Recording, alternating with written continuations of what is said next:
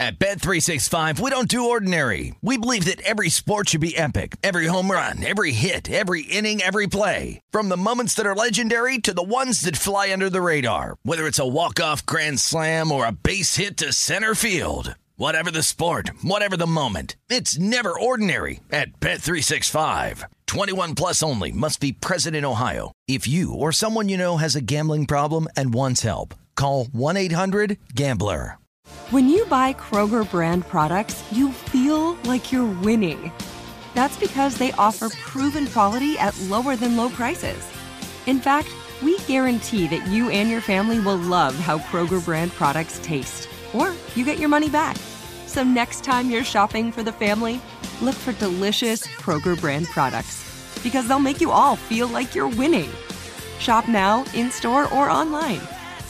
Kroger, fresh for everyone.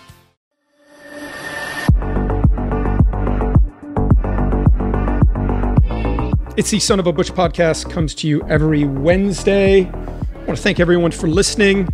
Listen, we've had some really cool guests on. We're going to continue to have more cool guests on. So if you haven't gone back and listened to past episodes, there is a lot of stuff that'll help your game, and a lot of stuff maybe you didn't know about some pretty cool people that we've had a chance to have on the pod. And this week is just like the other weeks, another good guest, Cho Minn Thant, the commissioner and CEO of the Asian Tour. I think one of the fallouts between all the stuff going on in professional golf right now with the drama between the PGA Tour and LIV, the DP World Tour, the European Tour, they've had to change things. And the Asian Tour is definitely now, I think the Asian Tour is going to be on the rise. I think you're going to see more players look at Asia as a legit option. They've got their international series, which are kind of their version of elevated events. But Cho talks a lot about Tom Kim is a product of the Asian Tour, and I think we're going to see more players come out of that tour. So was really excited to get a chance to talk to Cho. But before we get to that interview, let's take a short break to thank our partner, For Wellness. You guys have heard me talk about it. I'm a big fan of their coffee, big fan of the good stuff. I put it in my coffee on a regular basis. The thing I like about it, no sugars, no artificial sweeteners. It's gotten me off dairy. I've quit putting sweeteners, sugars in, just the good stuff. I also put the good stuff, put a scoop of that in my coffee, but I also put it in smoothies and take it on the road with me. And the other thing that I've been using are their energy bites. I keep them with me on the golf course. A lot of times when I'm out on tour, I don't have a lot of time to sit and eat. So these energy bites, a little coffee hit, a little bit of energy, all the good stuff, all natural. And if you haven't given those a try, check those out. They've given me a special code to share with Son of a Butch listeners. You can get 20% off your order, plus free shipping and a free starter kit worth $30 for a limited time when you visit forwellness.com/podcast. That's spelled FORWELLNESS.com/podcast, and enter the code CH3 at checkout. It's their best offer right now, so give it a try. They even back every purchase with a 60-day money-back guaranteed. That's, again, the code CH3 at forwellness.com/podcast. All right, so let's get straight to the interview with the Asian Tour CEO and Commissioner, Cho Minn Thant. All right.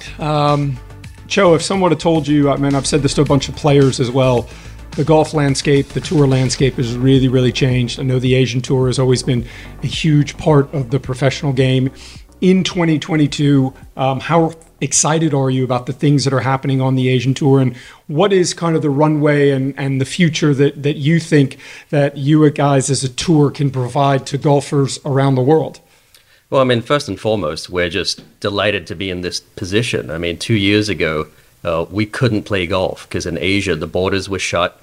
There was no telling when they were going to open again. So to be in this position, having restarted our tour in November of last year with 19 months of no golf is remarkable. We restarted the tour in November of last year, and up until now, we've played 19 events. We're going to finish the year on 21 events, and it's a great position to be in without knowing where we were going to be 18 months ago. So really, really happy and proud of where we are right now. You know, the global pandemic that everybody went through, I don't think people realized that a lot of it was dependent on where you were living. Obviously, we were living in the US. The PGA Tour was one of the first professional sports organization globally that started back up. But in Asia, I mean, a lot of what was happening in Asia and people's daily lives were just really, really decimated by the pandemic. And I think, you know, I lived in Florida through the pandemic, and you almost didn't think there was a global pandemic going on because we stayed open, we were working. But in Asia, I mean, for a tour like the Asian Tour, which services so many players around the world, it must have been very, very different. How did you all manage the fact that you had to effectively, for almost 2 years, close the door? I mean, it was tough. It was really tough for our members who didn't know when they were going to tee it up. And let's not forget, golf is their profession. They didn't have a job for 2 years. And the word you used right there, decimated, is probably the best word to describe it. I mean, we traveled to 18 different countries on the Asian Tour, and without being able to access those countries through air travel, there was no way we were going to be able to run tournaments. So, I mean, even today, you have Hong Kong and China still without borders fully open. We still can't operate in those two markets, and we're lucky to be doing so in Thailand, in Taiwan, in the countries that we've been able to play in. So yeah, I mean, it was tough, but we're out of it now and flying. The Asian Tour was started in 1994. Sure. 1995 was the first full season. In the time between when the Asian Tour started versus today in 2022, what role do you think the Asian Tour has played on the global stage of professional golf? I mean, obviously the PGA Tour has been the holy grail of professional golf. Every golfer around the world over the last 25 years that is not from the United States. I mean, everybody in the US wants to play in America, so that was always the goal. But for outside of America, the goal was to try and find a pathway. And I've heard you in interviews say your job as the Asian Tour is to provide a pathway to further the careers of golfers in Asia and around the world. But where and how did you all get to where you are today, to where you are now one of the 6 tours that are part of that international professional golf, you know, federations around the world, the PGA Tour, the DP World Tour, all the different tours. How did you guys get there? Well, I think one of the main misconceptions about the Asian Tour is that it's just for Asian players. And that's not correct. I mean, we operate in the Asian region. That's our bread and butter. But anyone who wants to come to qualifying school, anyone who qualifies from any nationality can come and play the Asian Tour. And we've seen the Asian Tour as a pathway to the European Tour in the past, all the way up to the PGA Tour. And I mean, it's quite easy to look back on the names that have come through the Asian Tour. I mean, if you look at Cameron Smith, I mean, he came through the Asian Tour very recently, I'd say within the last 10 years, where he went to Korn Ferry qualifying school, didn't make it through, came to Asian Tour qualifying school because that was the next available qualifying school on the calendar, played a stellar year in Asia, got into the CIMB Classic, which was co-sanctioned with the PGA Tour at the time, and then worked his way through by coming top 5 and top 10'd it, and then he got his PGA Tour card, and he's number 2 in the world today. So, I mean, that's a perfect example of a guy coming through the Asian Tour, spending a bit of time there, honing their craft, and then getting a good break by playing well and moving their way up. Yeah, I think, you know, the list is long and distinguished of the players that have come through the former European Tour, which is now the DP World Tour.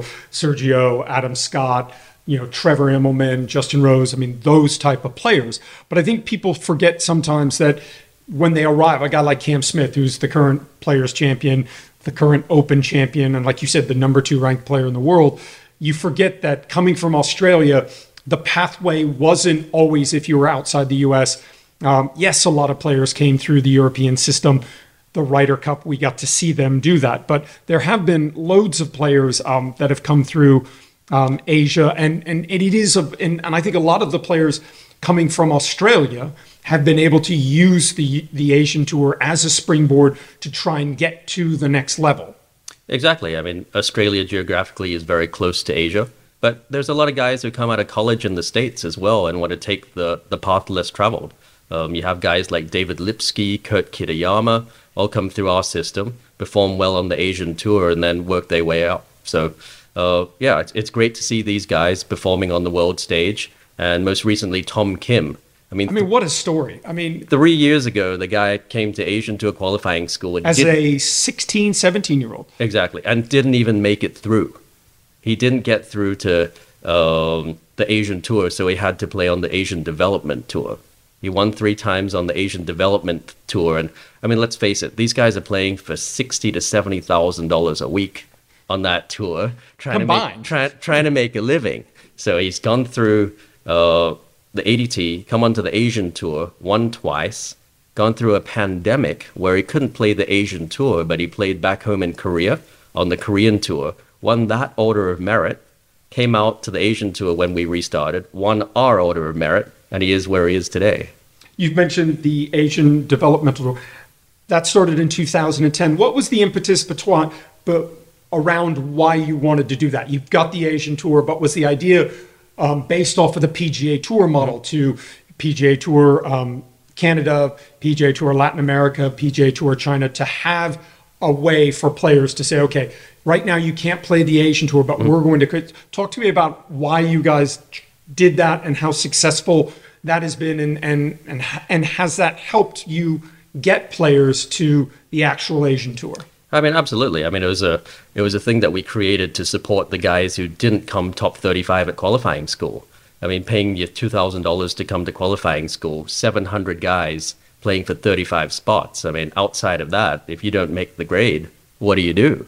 So we decided to put on the Asian Development Tour, strictly not for profit. We're not making money off those events. And the players, I'd say, aren't making that much money on that tour either. But at the end of the tunnel, if you come top 10 on the ADT, you have your Asian Tour card. And I guess the Asian Tour card is more valuable than ever now. And I mean, that's what we're seeing with qualifying school going into 2023. Just off the back of what we're doing and where we are right now, the Asian Tour qualifying school is completely fully subscribed. And we have a reserve list of about 120 players just hungry to get onto the Asian Tour. So that's testament to how far we've come. You mentioned the Asian Tour plays in so many different countries. I think it is very much the European Tour has kind of evolved and changed. I started working on the European Tour with players in the early 2000s, 2001, 2002, and there were so many more tournaments in Europe than there are today. There are a lot of tournaments all over the world that are European Tour events, a lot of tournaments in the Middle East. How have you all managed to keep the Asian Tour in Asia? It's not like there's an Asian Tour event in the United States. Sure. It's not like there's an Asian Tour event in South Africa. I think it's one of the cool things about the Asian Tour is it has kept a lot of not so much the ethos, but the feel of you're going to play in Asia. Because a lot of times now guys are going to play in tours and you're like, we're playing on this tour, but we're in this location and it doesn't feel the same. I mean, for us, the bread and butter is Southeast Asia. And we don't even have that many tournaments in North Asia. Thailand, Malaysia, Indonesia, Singapore. I mean, that's where we play. And it's exotic. The food's great. The destinations are great for our players to see. And it's just a great place to be. The atmosphere on the Asian Tour, it's not like the PGA Tour. It's not like the European Tour. We stay in the same hotel. We travel together. It's one big family, and the hospitality week in, week out is fantastic. So let's take a short break, and we will be back right after this. At Bet365, we don't do ordinary. We believe that every sport should be epic. Every home run, every hit, every inning, every play. From the moments that are legendary to the ones that fly under the radar. See for yourself when you sign up today and get $150 in bonus bets when you bet just $5. Whatever the sport, whatever the moment, it's never ordinary at Bet365. 21 plus only. Must be present in Ohio. If you or someone you know has a gambling problem and wants help, call 1-800-GAMBLER. Terms and conditions apply. Okay. I love Walker Hayes. He's amazing. He's so fun, such a great entertainer. And that's why I'm so excited that JCPenney and country music singer-songwriter Walker Hayes are partnering together on a new limited time men's collection for the everyday guy. The Walker Hayes for JCPenney collection is an upbeat playlist of instant classics with laid-back appeal and down-home vibes. As a dad of 7 kids, he knows exactly what fathers want and need when it comes to their style. This collection reflects his casually cool styles with outdoor-inspired details and versatile colors. Perfect for the guy living the t-shirt life or someone wanting some fresh options that feel just as good. It's easy to wear, affordable styles that celebrate the ultimate family man, along with the quality, durability, and sensibility dads appreciate. Available online Saturday, May 4th at jcp.com and in-store Thursday, May 16th, just in time for Father's Day. Limited time only. JCPenney, make it count. Hey guys, you know what this playground could use? A wine country, huh? A redwood forest would be cool. Ski slopes! Wait! Did we just invent California? Discover why California is the ultimate playground at visitcalifornia.com. All right, let's get back to the interview. We just, the Live tour was just in Bangkok. As the guy that's running the Asian tour, you mentioned to me that the crowds there were off the charts that for an Asian tournament in Asia. I mean, and the PGA Tour has played in Malaysia, they played in various places, but to see those crowds last week, it just shows you how much Asian golf and it does have a fan base now. Sure. I mean, I think that was quote unquote Asia's major last week. I mean, the caliber of players that we had there, Brooks Koepka, you had Dustin Johnson, you had Phil Mickelson, Cam Smith, the list goes on. I don't think we've ever had a tournament with that many high caliber players play in Asia before. We've had Tiger come, we've had Ernie come, we've had a few players come for the Thailand Golf Championship, but to get this amount of high quality players has never been seen before. And the proof was in the crowds that turned up last week. I mean, you can't expect crowds that you see week in, week out in America, but for Asia, what was present at Stonehill last week was incredible.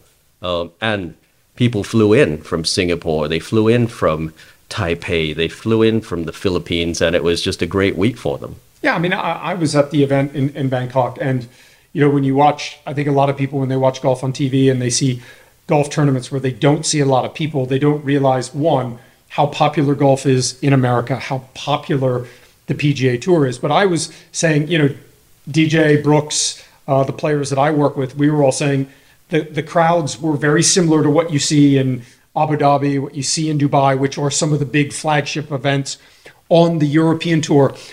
You mentioned the vibe on the Asian Tour. One of the things I think is great about the Asian Tour is you're pretty much guaranteed, although you're guaranteed that it's going to rain every day, you're guaranteed that you're going to be playing golf at an Asian Tour event in the sunshine, in good weather. I think that's also a huge part of the draw for players wanting to go out and try and play in Asia. Sure, and the connectivity as well. I mean, playing in Bangkok, playing in Kuala Lumpur, playing in Singapore, there's direct flights from every capital city.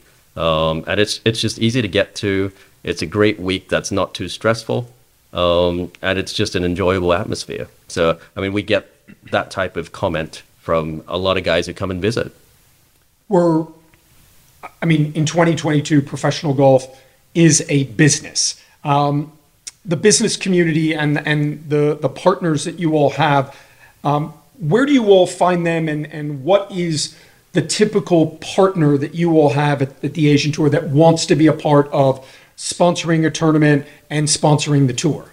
Well, I think this is where we are greatly different to the DP World Tour or the PGA Tour. A lot of our tournaments, which are long-established tournaments, are put on by people who just love golf. It's not a corporate exercise. It's not for branding. It's not for hospitality. They are just individuals who love having golf, played in their country at their golf course, and they just put it in, year out. Some of our tournaments have been going for 20, 30 years, even pre-Asian Tour. They used to put on tournaments for their domestic circuits, and it's just a love for the game. What we've seen this year is another dimension where the international series has come on board. The destinations that we're going to, the support that we're getting from Live Golf adds another layer to the Asian Tour. That's part of our fabric now. You mentioned the Asian Tour's relationship with Live Golf. Obviously, the PGA Tour just signed I believe, a 13-year deal with DP World, the former European Tour, their strategic alliance. Was that something that you looked at and said, okay, well, in order for us to continue to try and stay, keep pace with what's going on around the world globally, the decision to choose Live as a partner, you mentioned the International Series. Obviously, there is so much toxicity in professional golf right now. That decision to do that, I'm guessing that wasn't an easy decision, not a decision that you took lightly. I mean, look, we weighed up the pros and cons, but at the end of the day, it was so heavily weighted towards going with Live that it was not a difficult decision in the end. I think had we'd stayed aligned with the PGA Tour and European Tour, we would have always stayed a feeder tour to the European Tour. Where in this case, we're expanding, we're growing as fast as we want to grow, and we're true partners with Live. So, I mean, if our players want to go out there and play other tours, they're welcome to do so. If they want to play on the Asian Tour and try and get into the Live Tour and work their way up, then that's also fine. I mean, we're not restrictive on our members on where they can play and where they can't play. When Live started, there were a lot of players from Asia that a lot of golf fans in America hadn't heard of. Mm-hmm. But for you, as someone involved with the running of the Asian Tour, it must have been heartening for you to say, okay, this is an opportunity for players that we see all the time play in Asia, get an opportunity to play on a bigger stage. Sure, it's been a huge bonus for us to see our guys progress into the Live Invitationals this year. We get 5 to 6 guys in every single field of the 8 tournaments that are being held this year. So it's exciting, it's great for them, and it's been a huge learning experience for them as well. I mean, you look at Sadom from Thailand, who's played, I'd say, every one of these Live events. I think the experience on Live enabled him to play well in the Open Championship. Finished a credible 11th place at the Open Championship at St Andrews. I mean that's proof in the pudding right there.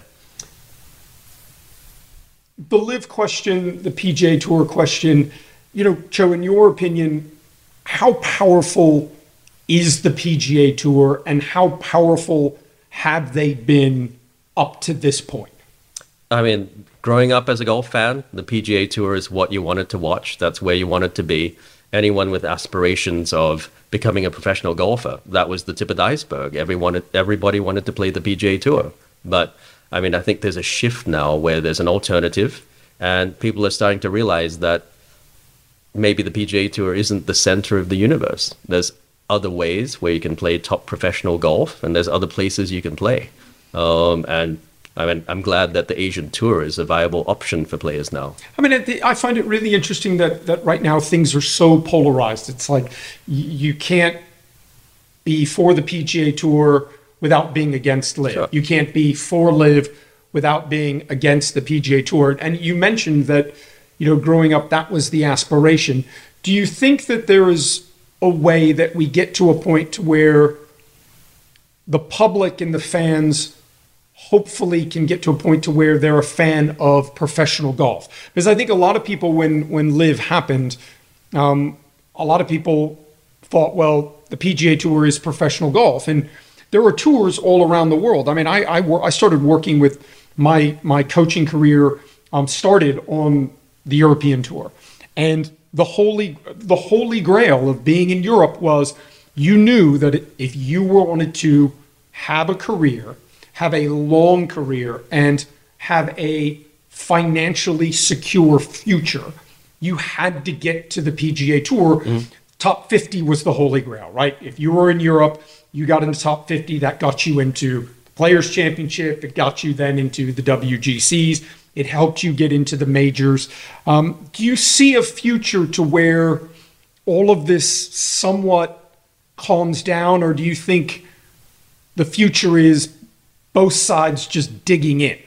Well, I think from a fan perspective, we're almost there. I mean, I've been at a lot of these Live events this year and talked to fans in the gallery, and they're there to see good, high-quality golf. They don't care about the politics behind the scenes, whether it be a PGA Tour event, a Live event, Asian Tour event, or DP World event. They just want to watch golf. They just want to watch these top players play golf in their city.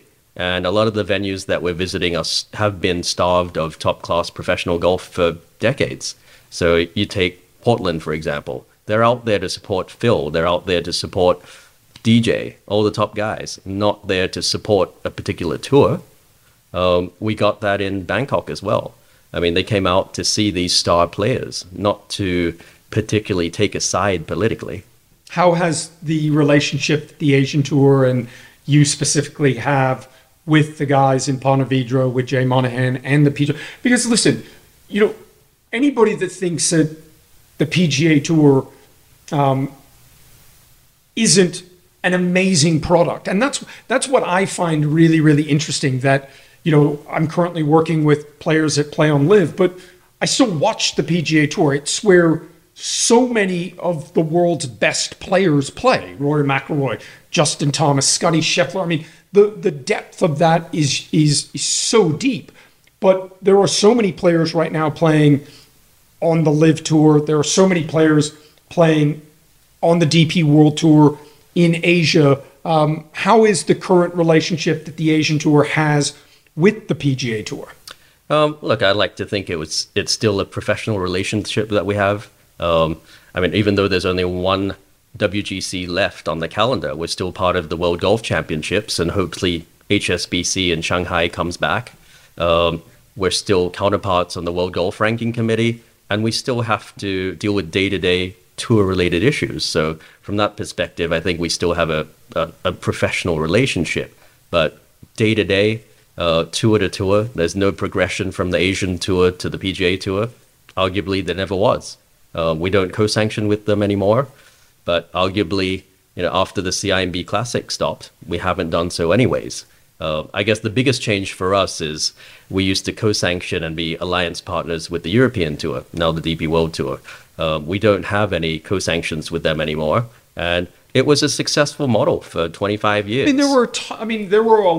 don't think the average golfer realizes how many of the tournaments outside the United States were co-sanctioned. Mm-hmm. They just see somebody playing here. They see, Justin Rose would always at the end of the year go over and play on the Asian Tour, sure. Right? And and that's the other thing I wanted you to talk about, because I think a lot of people listening don't have a real understanding. This big talk right now about LIV trying to get world ranking points. The PGA Tour obviously is where you're going to have the most world ranking points. But talk to me about the fact that regardless of before LIV, sure. If 3 or 4 of the top players from the PGA Tour, let's take LIV out of the equation and let's just say everybody was still playing on the PGA Tour. If Dustin Johnson, Brooks Koepka, Bryson DeChambeau, and Cam Smith currently, mm-hmm. given where their world rankings were before they went to LIV and before they had the opportunity to get world ranking points, that tournament immediately gets elevated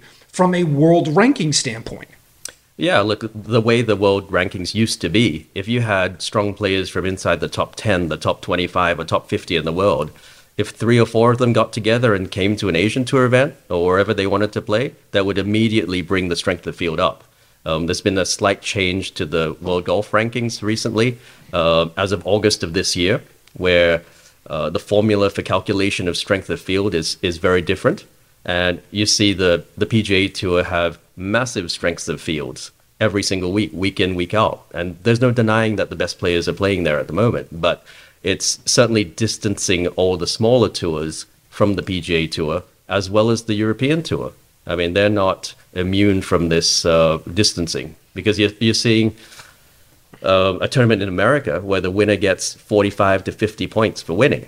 In Europe, it could be as low as 10 or 11. And in Asia, one of our fully sanctioned events in Taiwan a couple of weeks ago, we only received 2.2 points for the winner.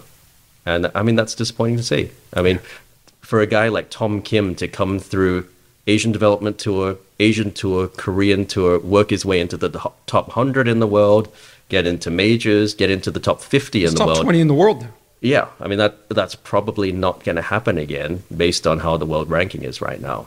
One of the other things that obviously with LIV coming on board, this constant talk about money, greed from the players, how much is enough. You and I both know that a lot of the people listening to this podcast and the golf fans don't know how the sausage and the hot dogs are made.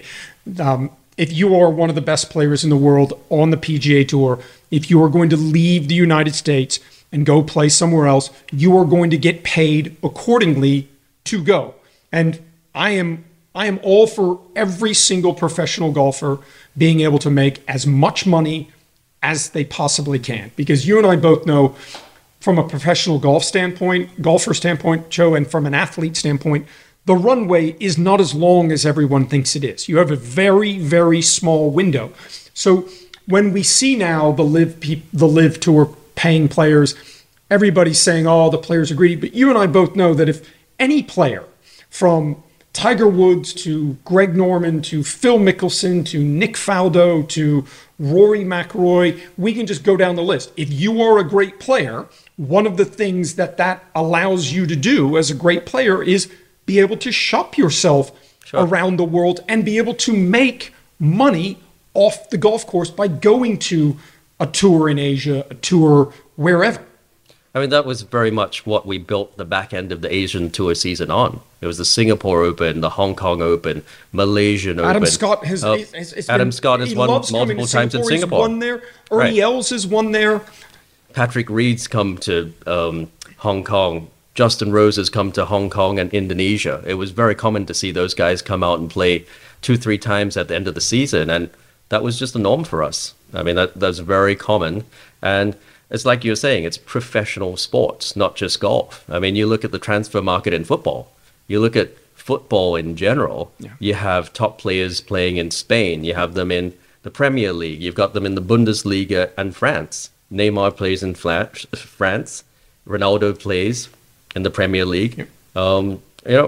They go where the money's at. And if you also look at basketball in America, I mean, 25 years ago, you would never envision as many international players coming from leagues in Europe. But again, the holy grail, if you are a basketball player in Europe, you are going to beg, borrow, and steal to do anything you could possibly do to try and get to the NBA. Sure. And I think it's interesting to me that I find that it's almost like this utopian Truman Show type, we want golf to kind of be like it was in the 60s and 70s. I mean, in 2022, if Jack Nicklaus, Arnold Palmer, and Gary Player, the big three, were playing golf at the height of their powers in 2022, they would be making millions of dollars to go play somewhere else.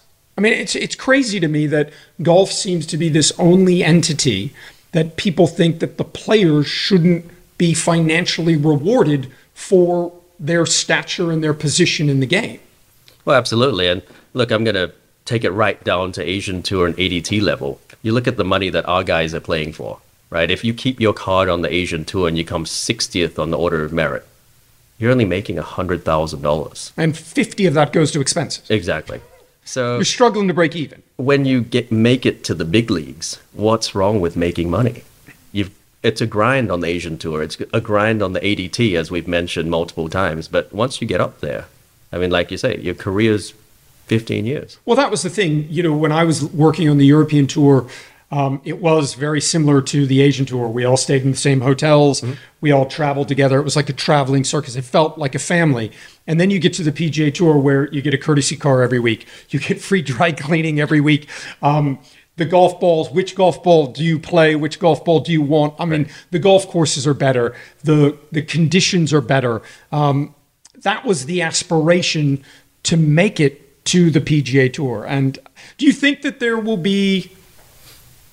So where do you see all of this playing out? I mean, where do you see the Asian Tour's role in professional golf in the next 2 years, in the next 5 years, and the next 10 years? What is the goal of the Asian Tour moving forward? Well, I feel like the Asian Tour was lagging behind. Like over the past 2 decades, we've kind of hovered around the same prize money. We visit the same places. We have the same sponsors. But the injection that we've received from Live is just rejuvenation of the Asian Tour. I mean, outside of Live, we have a relationship with Golf Saudi. They provide us with the Saudi International, which we sanctioned in February. That's the start of our year, $5 million event. Star players from all over the world coming to play with 40-odd Asian Tour players. That's a cracker of a tournament to start our tour. And then, I mean, we go into 12, 15 events which are over $1.5 million on the Asian Tour. Then you have a few which are 750, a few that are 500. But, I mean, it's a collection of 24 to 25 events where you're making good money now. And kids are watching, wanting to get involved in golf, wanting to choose golf as a career, which is important in Asia, where mom and dad always want you to be an accountant or a doctor or go to Stanford. Or go to Duke or go to Harvard. Exactly. So, I mean, we're not trying to deter kids from going to school, but they see sports or golf in particular as a proper career, where it wasn't before. It was a hobby before. You mentioned Asia, and it's a place where players can kind of further their lives and their careers. Obviously, the women's game on the LPGA Tour, I was at the Women's US Open, and there are so many players from Asia, sure, from Korea, from Thailand, from China. I think it has enriched the LPGA.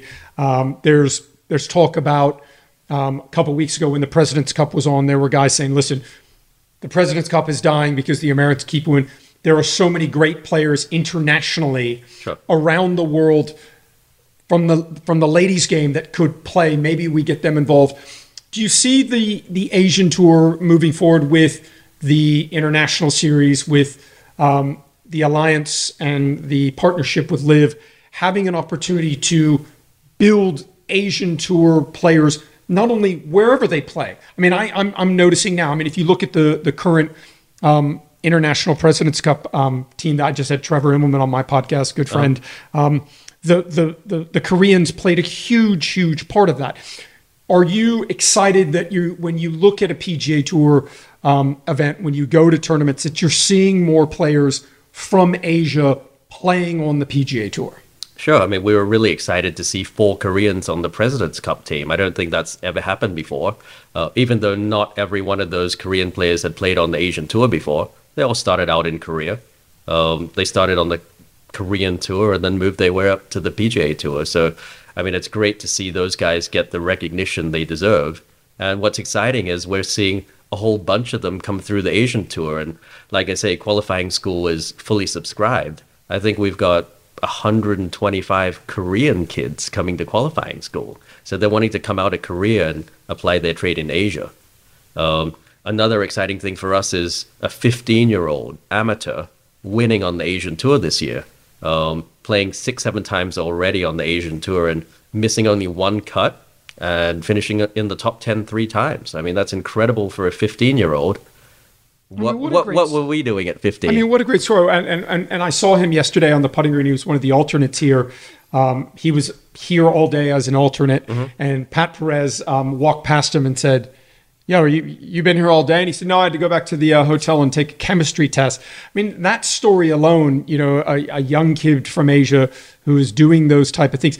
I mean, do you feel like a kid like Tom Kim now, who basically is a product of the Asian Tour, right? I mean, there are a lot of people now that given this whole kind of, you know, current battle between the PGA Tour and LIV, but mm-hmm. Tom Kim is a product of the Asian Tour. Do you see him as someone like from an Asian standpoint, someone like a Rory McIlroy, to where this younger generation can grow up? And if you look at how many kids, you look at Justin Thomas and the amazing friendship and relationship he now has with Tiger Woods. Justin Thomas grew up idolizing Tiger Woods. Sure. He was the GOAT, right? Yes, Jack Nicklaus, Arnold Palmer, the ones that came before him. But this younger generation of golfers under the age of 35, Tiger was their Michael Jordan, right? He was the benchmark.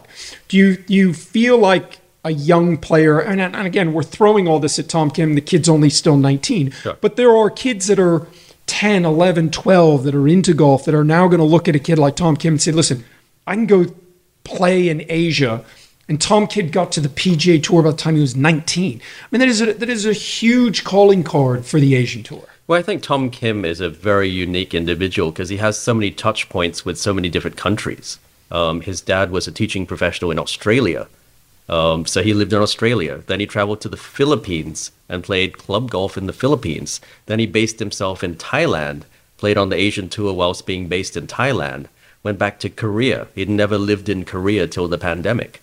Went back home to where his parents are from and lived in Korea. Now he's in America. I mean, there's so many different countries that claim a little bit of connection to Tom Kim that it's incredible. And all of those countries are in Asia, yeah, effectively. Well, and they contributed to his career. The club that he played at in the Philippines puts out a newsletter every week mentioning Tom numerous times. Australia, Thailand. I mean, up until a few months ago, he was wearing the Singha logo, which is the #1 supporter of golf in Thailand. So he was receiving support from a Thai company whilst being a foreigner in Thailand, helping him with his expenses. So he's touched a lot of people in such a short amount of time. I mean, he's a great ambassador for us. Lastly, through the Asian Tour, I mentioned the fact that predominantly the tournaments have been held in Asia. But I look at what's happened. I look at Cam Smith, I look at Adam Scott, I look at all of the great players that have come from Australia. And to me, it's like Australia just gets overlooked from a tour standpoint. Would there ever be a time to where the Asian Tour would look at maybe hosting an event, an international series in Australia? I think the fan base down there for golf is starving to see some of the best players in the world play down there. Would you all, as the Asian Tour, ever think about hosting an Asian Tour event in Australia?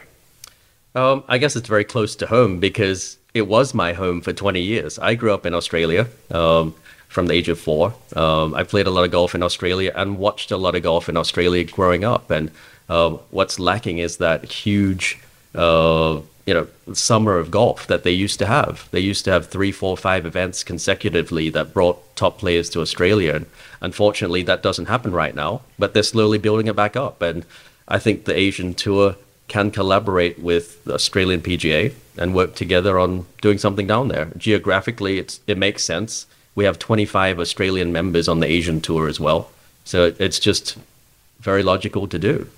Well, I think you guys are doing a great job. And I know you guys are doing a good job when I have junior golfers, high school golfers, and college golfers saying now, listen, I just graduated from college. I'm going to look at going to Asia as my pathway, as opposed to saying, okay, I'm going to go try and qualify for the Korn Ferry. I'm going to try and qualify for the PGA Tour Latin America, PGA Tour Canada. So right. I think you guys are doing an amazing job. I think the fact that Tom Kim is such a huge part of your story moving forward. And I think you guys are going to continue to do well. So congrats on everything you're doing. And thanks for talking to me. Oh, thanks, Claude. And what's really exciting for us is going to new destinations as well. And as you know, next month we're going to Morocco, a place which is very dear to your heart. Asian Tour in Morocco. And Egypt. So, expanding our horizons. So looking forward to it. Keep up the good work. Thanks, man. So another really good interview there, Cho Minn Thant. Listen, I think all the tours right now are trying to figure out how they position themselves in the crazy professional golf world of 2022. And like I said at the top of the show, I think the Asian Tour, you're going to start to see more players look at that as a viable way to kind of further their careers. And, it's got some really good things happening on the Asian Tour, and want to thank Cho for talking to us. So, Brooks Koepka back in the winner's circle. Ricky Fowler had a chance to win last week at Zozo. And I wanted to talk about those two things. I mean, I started working with Brooks again about a little over a month and a half ago. And my dad started working with Ricky Fowler about a month ago. And listen, I think it's really easy in the professional game. I'm on the coaching side. I'm not on the player side. So it's just going to be my opinion. But I do think one of the negative things of what Tiger Woods has done over his career is that he has changed his golf swing so many times and had huge success doing it. My dad was part of a massive swing overhaul of Tiger Woods from his amateur days to his professional days. And they had a lot of success. And then he made the choice, Tiger, to completely throw everything that helped him win 8 majors and become the best player in the world, and work with Hank Haney, completely revamped his golf swing, had an unbelievable win record, won more majors, was dominant, then worked with Sean Foley, then worked with Chris Como. And I think a lot of players think that they have to make all of these massive changes in their golf swings. And using Ricky and Brooks as examples, I worked for Brooks Koepka for 8 years, haven't worked with him in 2 years. And we started working together at the Live event at Bedminster, and he's back in the winner's circle again. And listen, a lot of the stuff, I've had a lot of questions on social, people asking me what we were working on. We basically just kind of went back to the things that helped him be the greatest player in the world, to be dominant in the majors, win 4 majors in a very, very short period of time, get to number 1 in the world, and just, play golf that we just haven't seen in the major championships. Ricky Fowler, my dad and I worked with Ricky. We were both let go at the end of 19. And, Ricky's now back working with my dad, and, they're working on a lot of the same things that they were working on in the past. I think players have DNAs, right? Players have signatures in their golf swing. And when you do work with a player at a very high level for an extended period of time, and they have a tremendous amount of success, and then they decide to go in a different direction and do something else, if it works, great. But if it doesn't work, I think one of the things that I've been able to do with Brooks in working with Brooks again is to just simplify things, to just go back to the basics of, hey, listen, we had a pretty good blueprint in the 8 years that we worked together. We had a lot of success. You got to number 1 in the world. And I said to Brooks, listen, we're going to go back to doing some of the same things that you used to do. And it was interesting that a lot of the things I think that Brooks was trying to do over the last couple of years, he was trying to work on some of the things that we worked on in the past. But one of our main jobs as golf instructors, but certainly as coaches at the tour level, is we're a second set of eyes. And I think Brooks was trying to work on some of the things that we had worked on in the past, but his setup, the things that he was doing before he even hit a golf ball, just weren't allowing him to do some of the things that he was able to do before. So really in the last month and a half, we've done a lot of basic work on posture, alignment, ball position, all of the things that Brooks does before he hits a golf ball. And as a result of those things starting to feel a little bit more normal like they used to, he's been able to swing the golf club the way that he wants to and the way that we want to. So I think you should, if you are trying to make massive changes in your golf swing, you have to kind of think about, what you're trying to do, why you're trying to do it, and what direction you're going to go. And, sometimes those changes don't work. I mean, my dad's been working with Ricky Fowler. He's played 3 tournaments this year, and I think he's come close to accumulating in 3 tournaments the same amount of FedEx Cup points that he achieved in the entire season last year in 3 events. And again, going back to some of the things that made him a great player, going back to the formula that my dad knows works with Ricky. I've gone back to working on the same things with Brooks that I know made him the number 1 player in the world. And so it's been interesting. I think it was a really important win for Brooks. I think it was a really important win for Ricky Fowler, even though he didn't get back into the winner's circle, because professional golfers are just like everybody that's listening. They play a lot on confidence. And all of you know that are listening that if you're hitting a lot of fairways, if you're hitting a lot of greens, the game seems easier, regardless of what your handicap level is. But if you're a bad driver of the golf ball and you're a 15 handicapper and driving is one of the weak parts of your game, if you have a round of golf where you hit 10, 11 fairways, your confidence is going to go through the roof. And I guarantee you your iron game gets better as a result.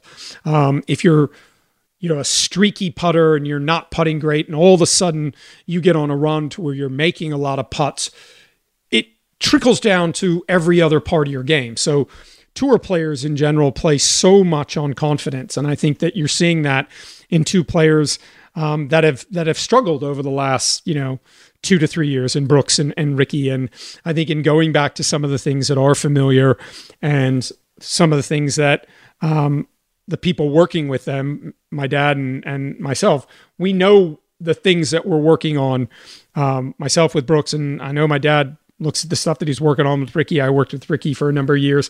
I look at the stuff they're working on, and in my opinion, it's what is going to help Ricky get back into the winner's circle. It's what's going to help Ricky get back inside the top 50.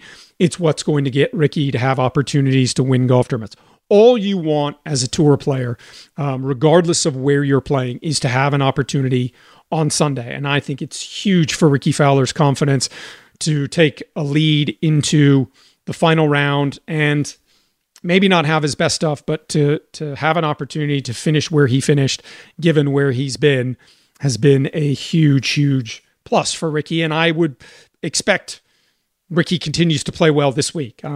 Brooks, listen, whether you're a fan of LIV, whether you're not a fan, whether you think it's an exhibition, whatever side you fall on, at the end of the day, Brooks Koepka is playing golf. He is playing the same golf course as everybody else, and he shot the lowest score and won the tournament. And that is going to be huge for his confidence moving forward.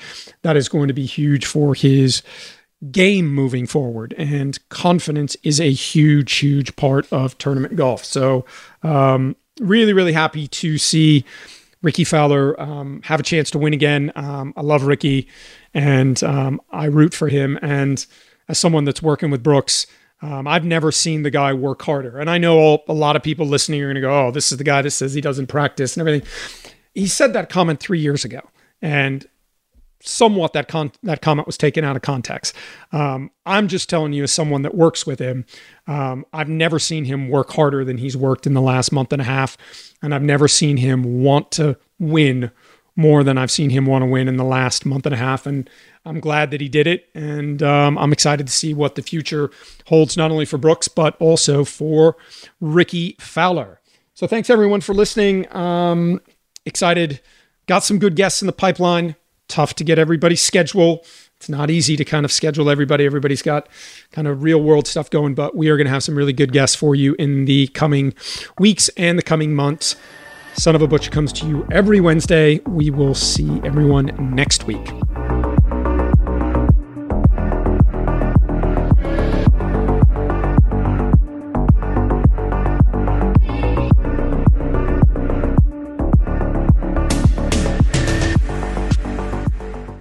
At Bet365, we don't do ordinary. We believe that every sport should be epic. Every home run, every hit, every inning, every play. From the moments that are legendary to the ones that fly under the radar. Whether it's a walk-off grand slam or a base hit to center field. Whatever the sport, whatever the moment. It's never ordinary at Bet365. 21 plus only. Must be present in Ohio. If you or someone you know has a gambling problem and wants help, call 1-800-GAMBLER. Hey guys, you know what this playground could use? A wine country, huh? A redwood forest would be cool. Ski slopes! Wait! Did we just invent California? Discover why California is the ultimate playground at visitcalifornia.com. Getting ready to take on spring? Make your first move with the reliable performance and power of Steel battery tools. From hedge trimmers and mowers to string trimmers and more, right now, you can save $50 on select battery tool sets. Real Steel. Offer valid on select AK system sets through June 16, 2024. See participating retailer for details.